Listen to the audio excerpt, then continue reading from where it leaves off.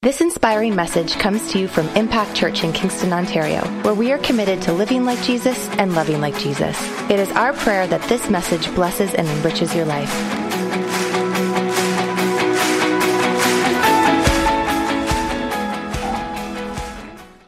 Today is one of my favorite of all time messages to share because this is very personal for me. I can honestly say that at one point in my life, I had no clue about this. And then at one point in my life, I got this. I don't feel like I've arrived. I feel like I'm on the way.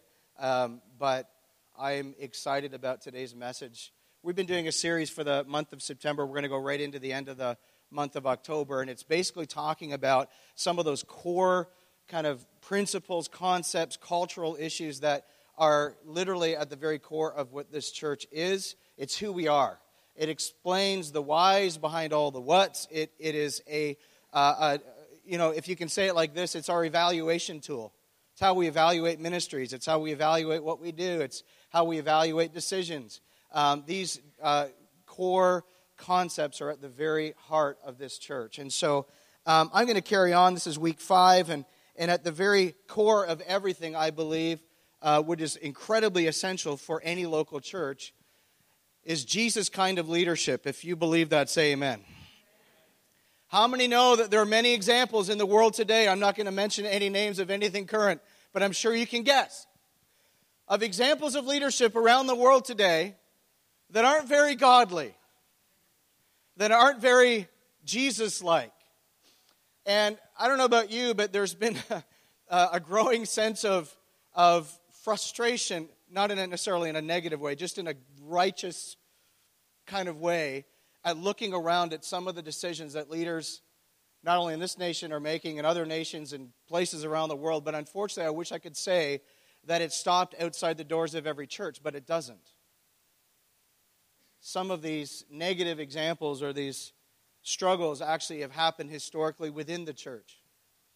And what I want to do today is not to kind of talk about all of those things or to kind of process through whether it's positive experiences or negative experiences. That's on my heart today. What I want to do today is paint a picture to you of what a Jesus kind of leader looks like. That's it. That's what I'm going to do.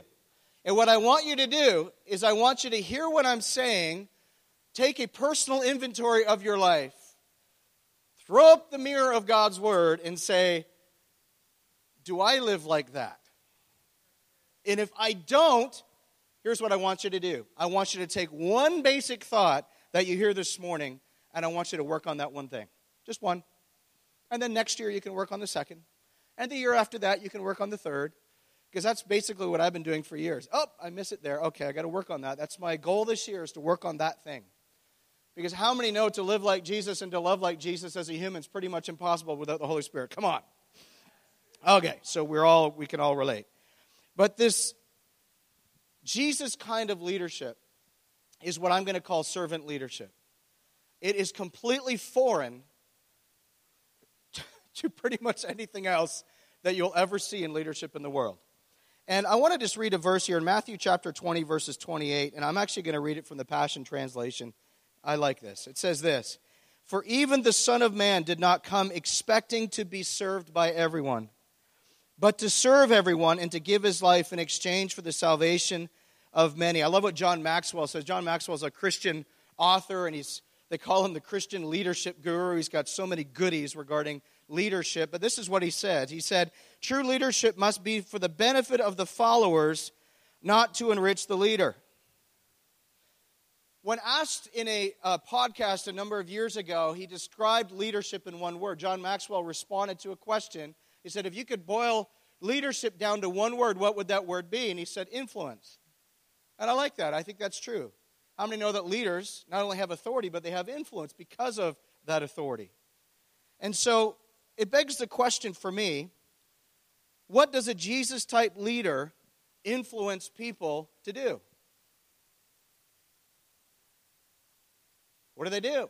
What are they influencing people towards? So in order to help kind of establish this thought and then build upon it, I want to start, if it's okay this morning, with a Jesus kind of leadership definition. Is that okay? So here it is. Feel free to take a picture of it on the screen or write it down, whatever you want to do. This is what I've landed on. I think it's good. It says this: leadership is helping people fulfill God's purpose for their life.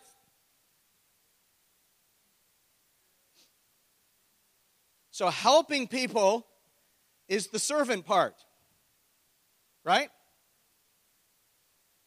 God's purpose is the destination.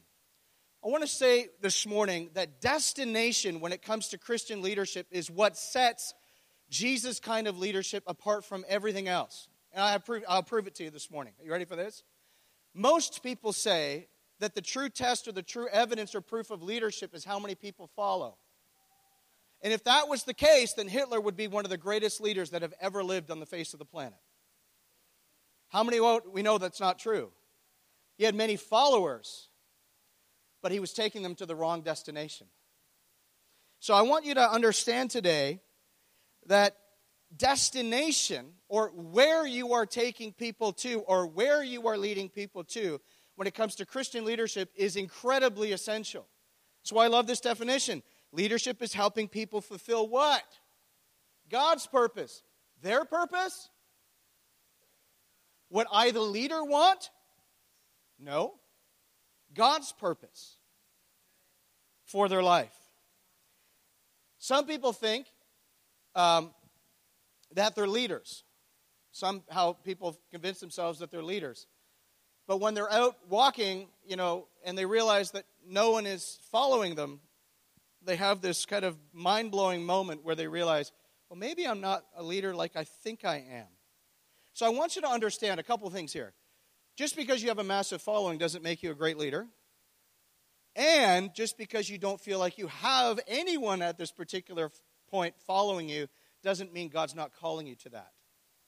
Because God is calling every single person on the planet to influence. And it doesn't mean you're going to have a title.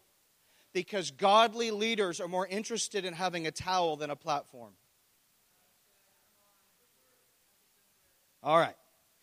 What Sandra and I have joked around for the last number of years is the longer I'm in leadership, the more I don't want to be in leadership. Can I be real this morning? Because there's a weight and a burden that comes with it, but how many know the grace of God is just overwhelming and you just go, okay, Lord. But here's what I've realized in my journey. People that operate out of a servant leadership model actually are so blown away and humbled by it, they actually don't want it. But people who are desperate for position or platform or authority or a voice or a something is actually proof that you're not ready. Thud. Okay, moving right along. All right. But there's another element of godly leadership that's in place here. It's not just that you're helping others, that's the servant part. It's not just that you are leading people towards God's purposes, that's the destination part, but it also involves vision. And I'm not just talking about what you hear in leadership books about having vision for your company and having, vision and mission and values and core statements and blah, blah, blah, blah, blah. And that's all good. I don't think it's wrong. But what I want you to understand is it's not just about vision for a group of people. Servant leaders have vision for the individual. Yes, they have vision for a group. Yes, they have vision for a movement, for sure. But they have vision for people, individually, around the world. They see people as God sees them. And as a result, they see the seed of greatness in that person that person may never see. But they see it because they have vision from a servant's heart. Not only that, they believe in people. They visualize the potential and the destiny in people. And because of that, they also have the courage to correct. Because they believe in your destiny in God. And they know the speed bumps that you could trip over. And they're going to do everything they can to warn you about them. Because they actually love you. That's a servant leader. Martin Luther King Jr. said this. He says, not everybody can be famous, but everybody can be great. Because greatness is determined by service. You don't have to have a college degree to serve. You don't have to make your subject and verb agree to serve. You only need a heart full of grace and a soul generated by love. I love it. Jesus, long before Martin Luther King Jr. was around, Jesus made a statement similar to this. And I want to read it to you. It's found in Luke chapter 22.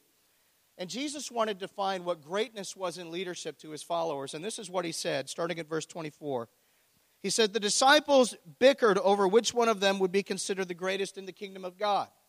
That's never happened, of course, to us on the earth today. That was a 2,000-year-old problem that is never repeated ever again. Like we are not after as many followers or as many, likes. Or we're not after being on the front of a magazine cover, nothing like that. Do magazines even exist anymore? I don't even know. But, of course, we're not about that, so we can just ignore that first part. Verse 25. Jesus interrupted their argument. Can I share with you something that I've learned in my own life? Whenever Jesus interrupts you, it's never a good sign.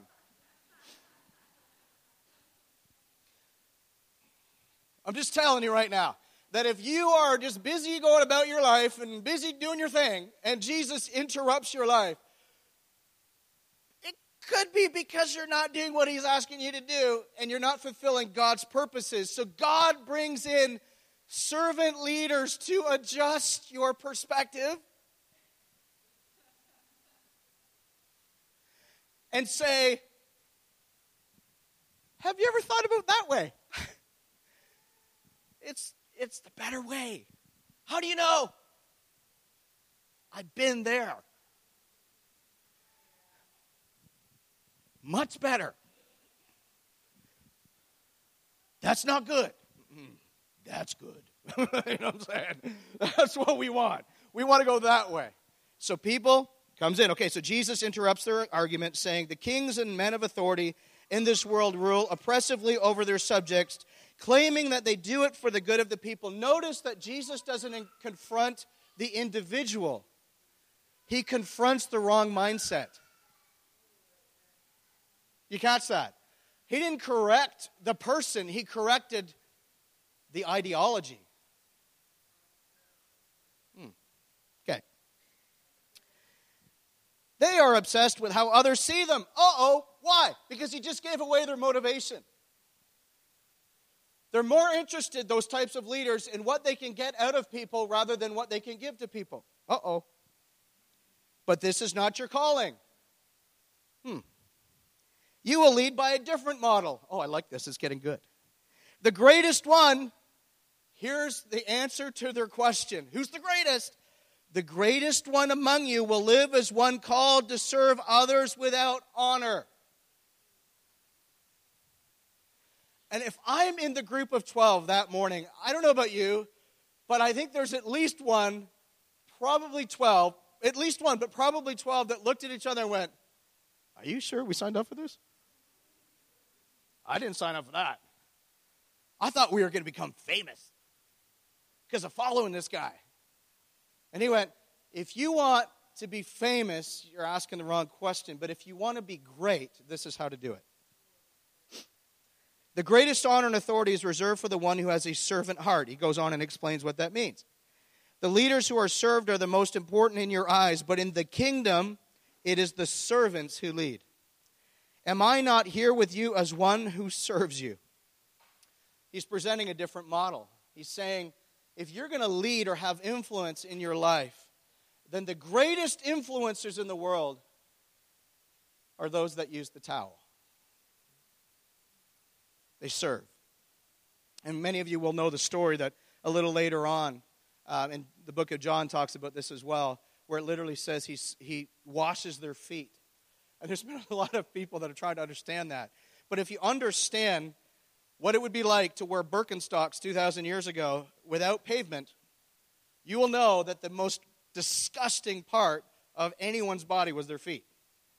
And Jesus said, I'm going to take the low road and I'm going to clean what is most disgusting to prove to you the heart of leadership that I want you to live out. Why is this so important? Because the way that you think about something and the way that you see it will determine your attitude. So the way that you think about something or the way that you see it or perceive it is going to determine your attitude. And your attitude, well, what will it affect? It's going to affect your attitude towards yourself. It's going to affect the attitude towards those that you are leading. It's going to affect your attitude towards those that are leading you. And it's going to affect the attitude towards the Lord himself and how you think he should be leading you differently. Right? Got it? All right. Quick question for you. And I already know the answer, but it's kind of rhetorical. But I'm going to ask it anyway. And I want to say, as I ask this question, that I'm at the front of the list of this question, okay? Has anyone struggled to follow a leader because of a previous negative experience with a leader? Right. How many have ever come into a situation where you're like, I just wish I could get over that, or I wish I could process through that? I want you to know this morning, I have stories. I'm not saying they're better than your stories, but they could rival your stories as far as negative experiences with leaders, including in the church. And what hurt, I think, the most was that some of this happened within the church. But you want to know what Jesus' solution to that is? Servant leadership. Why? Because servant leaders are not motivated by reward. Servant leadership are not motivated by rulership. Servant leaders are not motivated by respect. They're only motivated by sacrificial giving. And I can honestly say, I think one of the reasons why Sandra and I have gone through some of the stuff that we've gone through and have got to the place in our lives where we've got to is because God has prepared us, not that we're perfect, because I think we're far from it, but to be an example of servant leadership to those that have been hurt by the church. But what's amazing is we're all on this journey together. I'm going to tell you why this is important. Servant leaders and servant leadership understands that serving is not a means of preparation. It is not something that you ever graduate from. And there's some people in the church world that have this mindset that the moment I'm in leadership, I no longer have to serve. And my response to you is, no, not here. There's a lot of churches down the road. You can go there, but not here. Why? Because service is not what we do. Service is who we are. And at the very core of who we are needs to be Jesus shining through.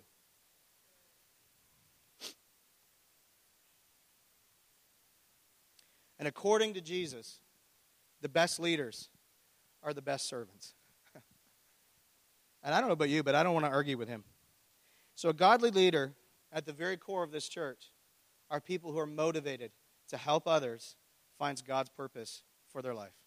That's it. Okay? All right. So a Jesus type of leader, I'm going to kind of bring this in and share with you 3 basic thoughts regarding what a Jesus type of leader is. Hope it comes through loud and clear, but I'm going to start, and I'm going to call this kind of thought 1, that relationally, a Jesus type of leader has a father's heart. That doesn't mean you have to be male. It means that you have to understand the father heart of God and be a conduit of that to those that you serve and minister to. Amen? I love 1 Corinthians chapter 4:15. This is Paul speaking to the church at Corinth, and he wanted to kind of help them understand who needs to be valuable in your life. And he said this, "For although you could have countless babysitters in Christ, telling you what you're doing wrong, you don't have many fathers who correct you in love. But I'm a true father to you, for I became your father when I gave you the gospel and brought you into union with Jesus, the Anointed One." So what is a father supposed to do? They guard. That's what they do. They guard. Acts 20, verses 28 to 31 says, "So guard your hearts, be true shepherds over all the flock, and feed them well. Remember, it was the Holy Spirit who appointed you to guard and oversee the churches that belong to Jesus, the Anointed One, which he purchased and established by his own blood. I know that after I leave, impostors who have no loyalty to the flock will come among you like savage wolves. Even some from among your very own ranks will rise up, twisting the truth to seduce people into following them instead of Jesus. So be alert and discerning. Remember that for 3 years, night and day, I've never stopped warning each of you, pouring out of my heart to you with tears. Fathers, guard the house of God. There's this thought that is kind of just been floating around the church for the last 5 to 10 years. I don't think it's a bad thought. I think at times this thought is a little off in its perspective. But people talk about finding a safe place. Have you ever heard that? Church should be a safe place. How many have ever heard that? Come on. Yeah. How many agree with that statement? I do. That's not a trick question. It's like people look at me, if I put up my hand, will I be booted out of the church? Is that bad? No. Should church be a safe place? Okay. The problem is how do we go about that? And so I want you to understand there's elements of servant leadership that don't sound like serving. But there's something I learned in my own life about 25 years ago. And here's how it went. God puts godly Jesus-type servant leaders in your life to help restrain sin. Because they guard your heart, it means they have to have certain conversations. They have to point certain things out. Have you ever thought about this? How's that going, right? But fathers guard the house of God and do everything that they can to make the house of God a safe place. Why?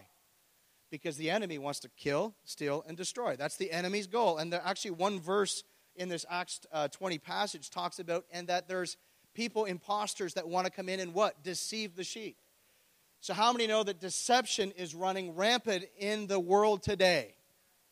There are thoughts and ideologies, and I will even say doctrines of man that are being preached in churches today that have nothing to do with God.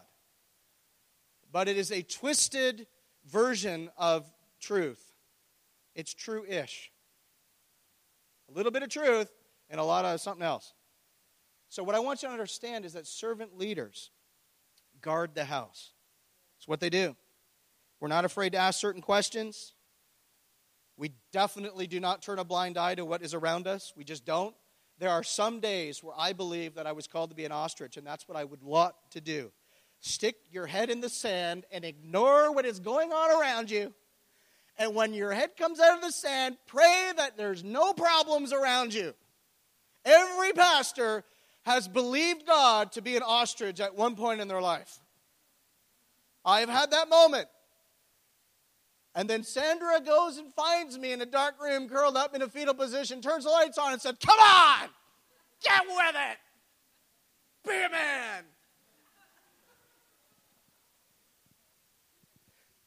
And then I respond as quickly as she did, and I say, "Get behind me, Satan." And then she hits me. It's the worst. I'm kidding. No, I'm kidding. But what I want you to understand is that servant leaders, even though their knees may be shaking and they are scared out of their mind to address an issue, will do it because they love people. And it's the motivation of the love of people that actually causes them to do it. All right. Second thought. Positionally, they have a servant's heart. Mark chapter 10, this is another version of what we've already read, but it says, "You are to lead by a different model. If you want to be the greatest one, then live as one called to serve others. The path to promotion and prominence comes by having the heart of a bondslave who serves everyone. For even the Son of Man did not come expecting to be served by everyone, but to serve everyone and to give his life as the ransom price in exchange for the salvation of many." I love that. Matthew 23, similar passage, and it says this, "The greatest among you will be the one who always serves others from the heart. Remember this, if you have a lofty opinion of yourself and seek to be honored, you will be humbled. But if you have a modest opinion of yourself and choose to humble yourself, you will be honored." So what is a servant supposed to do? They give. They give. But I'm going to go one step further. They just don't give. They give sacrificially. That's their heart.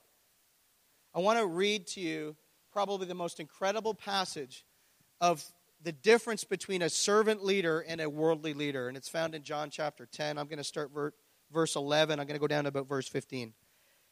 This is Jesus talking to his followers and describing himself as the obviously godly leader and contrasting it with people that he calls in the New King James a hireling. In this version, it's called hired hand. It's talking about somebody who's just there taking care of the sheep because they were hired, not necessarily because they felt a love and a motivation to do it. I'm sure you've met people in your journey of life, whether it's business professionals or people that you deal with, maybe even a dentist, a doctor, whatever, where you can tell that they love what they do because they care about people. And then there's other people you can tell that they should have done something else. Right? I'm sure we've all met them. How many have ever had a teacher that you always wanted to emulate? And how many have a list of at least 10 that you never want to see ever again in your life? Mr. Austin, grade 11, math. R.S. McLaughlin, Collegiate and Vocational Institute, Oshawa, Ontario, 625 Stevenson Road West. And I'm not bitter. And I have dealt with that yesterday before I preached today so that my heart was right when I did this message. And thankfully he has passed on to glory so that he will never hear this message ever posted on impactkingston.com ever in his life. But he should not have been a teacher. And you know what happens when we get around leaders that should not have been a leader? We make a vow to never become like them and go to the opposite extreme and actually become somebody that God's not called us to be, but we make a vow to be the opposite. And number two, out of frustration, we actually become like them over time. So whatever we hold in our heart regarding leadership is eventually what we start to become like. So I'm going to tell you, I'm going to give you a massive secret for me this morning. My heart's prayer this morning is that if you've come in, and when I asked that question earlier, do I struggle with leadership because of a negative past experience with another leader? I am praying and believing God that this week will be the final week that those people have influence in the way that you think, act, and talk ever again. Because God wants to put people in your life to help you fulfill God's purposes for your life and to have influence in your sphere, because that's God's heart. Amen? Amen. Good point. Okay. John 10. Jesus saying, I'm the good shepherd. The good shepherd lays down his life for the sheep. It's a good start. The hired hand is not the shepherd. Just in case if there's any confusion, it's a different guy. Okay. And does not own the sheep. So when he sees a wolf coming, he abandons the sheep and runs away. Then the wolf attacks the flock and scatters it. And the man runs away because he is a hired hand and cares nothing for the sheep. I am the good shepherd. I know my sheep, and my sheep know me. Just as the Father knows me, and I know the Father, and I lay down my life for the sheep. So what in the world is the motivation of a Jesus kind of leader? It is to sacrificially give. Why? Because if you truly love someone, sacrificial love is a normal byproduct. It's not something you have to work up.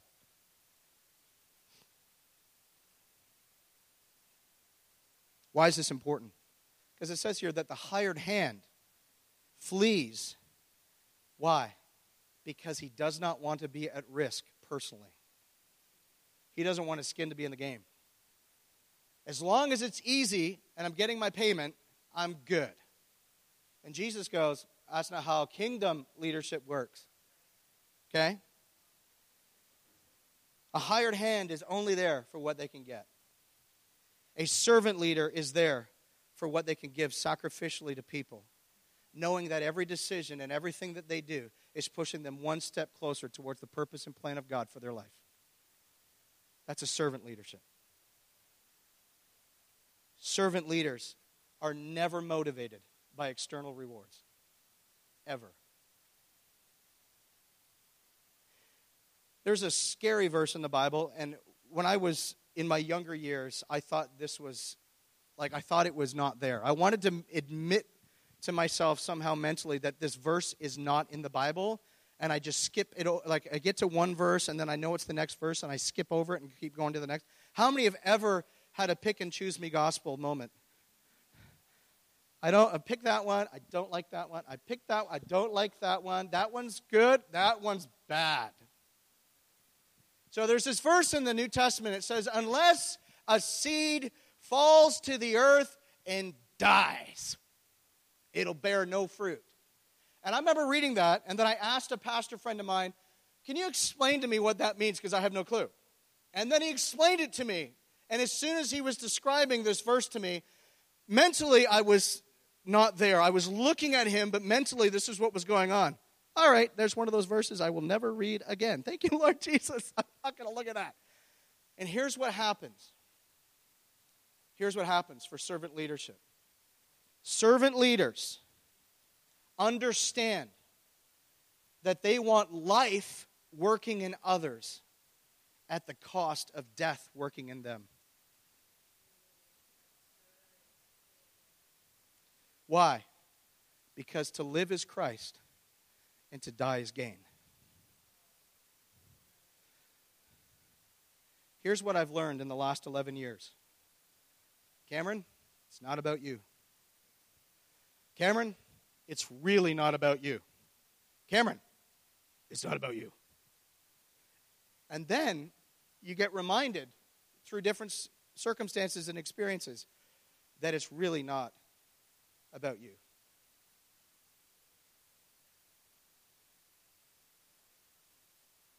How many have ever had a moment where you just want that one moment where someone acknowledges what you did publicly? If they just say, wow, Cameron was such a blessing, and I don't know where I'd be without Pastor Cameron. He's the best. I love his dad jokes, and he's so godly and so wonderful and so amazing. I just want to be like him when I grow up. And inside you're going, yeah! And the Holy Spirit saying, die! And you're like, no! It's like hearing for the first time, Luke, I am your father. No! That's what goes through your mind. And you're looking at me like you've never thought it, but you have. And you know it. And there's going to be an altar call for liars after I'm kidding. All right. But you understand that there's something inside of you that says, oh, I just wish, they would, mention me. Because, there's so much that I did. And here's what I've realized. Heavenly reward is more valuable to a servant leader than earthly recognition.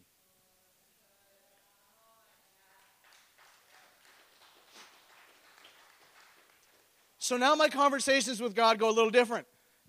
Go like this. So how big's my jewel? There. Do I get really big jewels in my crown? I like purple. Purple's good. And then he comes back and goes, die! And I'm like, no! But you have to understand that servant leadership is the way of death. Jesus came with one purpose, to die.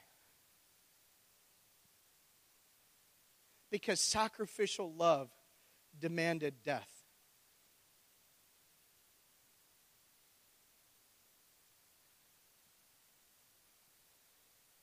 And I am praying, honestly, that I become that type of person.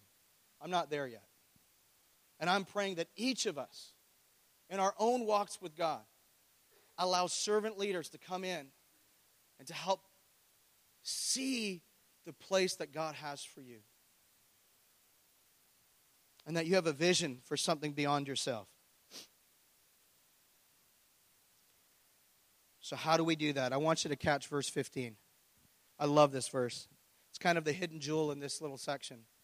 And it says, just as the Father knows me, and I know the Father, and I lay down my life for the sheep. It was relationship with the Father that motivated sacrificial love. to the depth of his relationship with the Father was the depth of his understanding of what it would take to lay his life down for others. And what's amazing about this is that we're not exempt as the church. 1 John 3:16 says, "This is how we have discovered love's reality. Jesus sacrificed his life for us. And because of this great love, we should be willing to lay down our lives for one another." Do you want to know why Jesus chose the servant leadership model? Because he understood that love-inspired giving motivates a person to respond and change. How many have ever had someone you don't know very well say something very truthful to you that you knew was right, but because you didn't have a relationship, you got a little offended, a little back up to them? You know what I'm saying? But there's something about relationship that opens a door for a conversation that you know you need, but you welcome. Sheep are, interestingly enough, just like children. Sheep, which is what the Bible describes the church as, children thrive on love, care, and concern. They thrive on that, even in correction. We've had lots of opportunities in our house. When you got 5 kids, trust me, we've had lots of opportunities. So what is sacrificial love? Well, it's giving to others' needs without having as my motive personal reward. It's giving out of what you do not have. In other words, if you give out of your abundance, it's simply charity. But if you give out of your necessity, it's sacrifice. Okay? Selfless commitment, or being committed to the success of others. That's what's describing sacrificial love. It's personal concern for an individual. It's faithfulness. In other words, it's sticking with them and sticking to them even when they're going through a very bad moment. And even when they're acting in a very ungodly way. Can I get an amen? Loyalty means that you maintain your commitment no matter what. Something that's obviously lacking in our culture today. It's gentleness, it's patience, it's forgiveness. Third thought is this, and then I'm going to come in for a little landing here. Functionally, they have a shepherd's heart. Psalm 78, verses 52 to 54 says this, "But he led his own people like a flock of sheep, guiding them safely through the wilderness. He kept them safe so that they were not afraid, but the sea covered their enemies, and he brought them to the border of his holy land, to the land of hills he had won for them." So what is a shepherd supposed to do? They guide. Shepherds guide, most importantly, as servant leaders by example. 1 Peter 5 says this, "Be shepherds of God's flock that is under your care, watching over them, not because you must." In other words, there's no external reward here, but because you're willing. As God wants you to be, not pursuing dishonest gain, but eager to serve, not lording it over those entrusted to you, but being examples to the flock. When the chief shepherd appears, you will receive the crown of glory that will never, ever fade away. Leonard Ravenhill, if you ever want to read books on the revival, I'm telling you right now, he will stir up your life. Leonard Ravenhill said this, "A true shepherd leads the way. He does not merely point the way. He leads the way." One interesting dynamic about sheep, and please don't take this personally, is they actually have no sense of direction. Like zero. You know, when you see these pictures of sheep just wandering aimlessly, that's what they do. And that's why they need a shepherd. To kind of bring them back together and bring them in line, you know, that kind of thing. But godly servant leaders always have the mindset that we want to lead our sheep to really good pasture. Really good, safe pasture with really good grass. In other words, good, healthy teaching. Things that are going to build you up and help you get over those issues and struggles in life and to actually become that healed, whole person that Jesus has always envisioned you to become. I love what Frank Damasio said. He's the chairman of our fellowship that we're a part of, and he said this, "Pulpits are not for preachers, they're for shepherds, because it's not about taking yourself somewhere, it's about taking others somewhere." Remember our leadership definition. Leadership is helping people fulfill God's purpose for their life. Jesus was that greatest servant of all. He served lovingly. He served obediently. He served humbly. That was his heart's cry. But my heart's cry is very simple. I'm not going to say anything to you that you probably haven't already picked up on. At the end of the day, we have for 11 plus years done everything we can possibly do to let people know this is our goal. You want to have influence in this church, this is our goal. We want to see a father's heart, a shepherd's heart, a servant's heart. We want to see sacrificial love. It's willing to lay down our lives. One of the things that I've learned even preparing this message this week and going through my notes and stuff is this idea that serving is actually one of the greatest proofs that you love Jesus. To say that we serve, or to say we love Jesus and there's no serving element coming out of our lives doesn't make sense. But what's interesting is that serving or service is multifaceted. It's taking that extra 10 minutes at Walmart when someone's talking to you. Even though you know you got to be somewhere, sending that quick little text to say, hey, I'm going to be 15 minutes late, and you pray for that person. Whether it's at that Battersea Pumpkin place, or whether it's, Teresa, what did you share this morning? And whether it's somebody else that you've run into. It's like, doesn't matter. It's taking that moment to say, hey, how can I serve you? How can I be Jesus to you in this moment? One of the things that I've realized about service and servant leadership is that the greatest servants are those that are absolutely comfortable being inconvenienced. Because it's going to happen all the time. Amen? Amen. Thank you for taking the time to listen to one of our messages from Impact Church. We hope and trust that this message encouraged you. If you want to find out more information about our church, check us out online at www.impactkingston.com.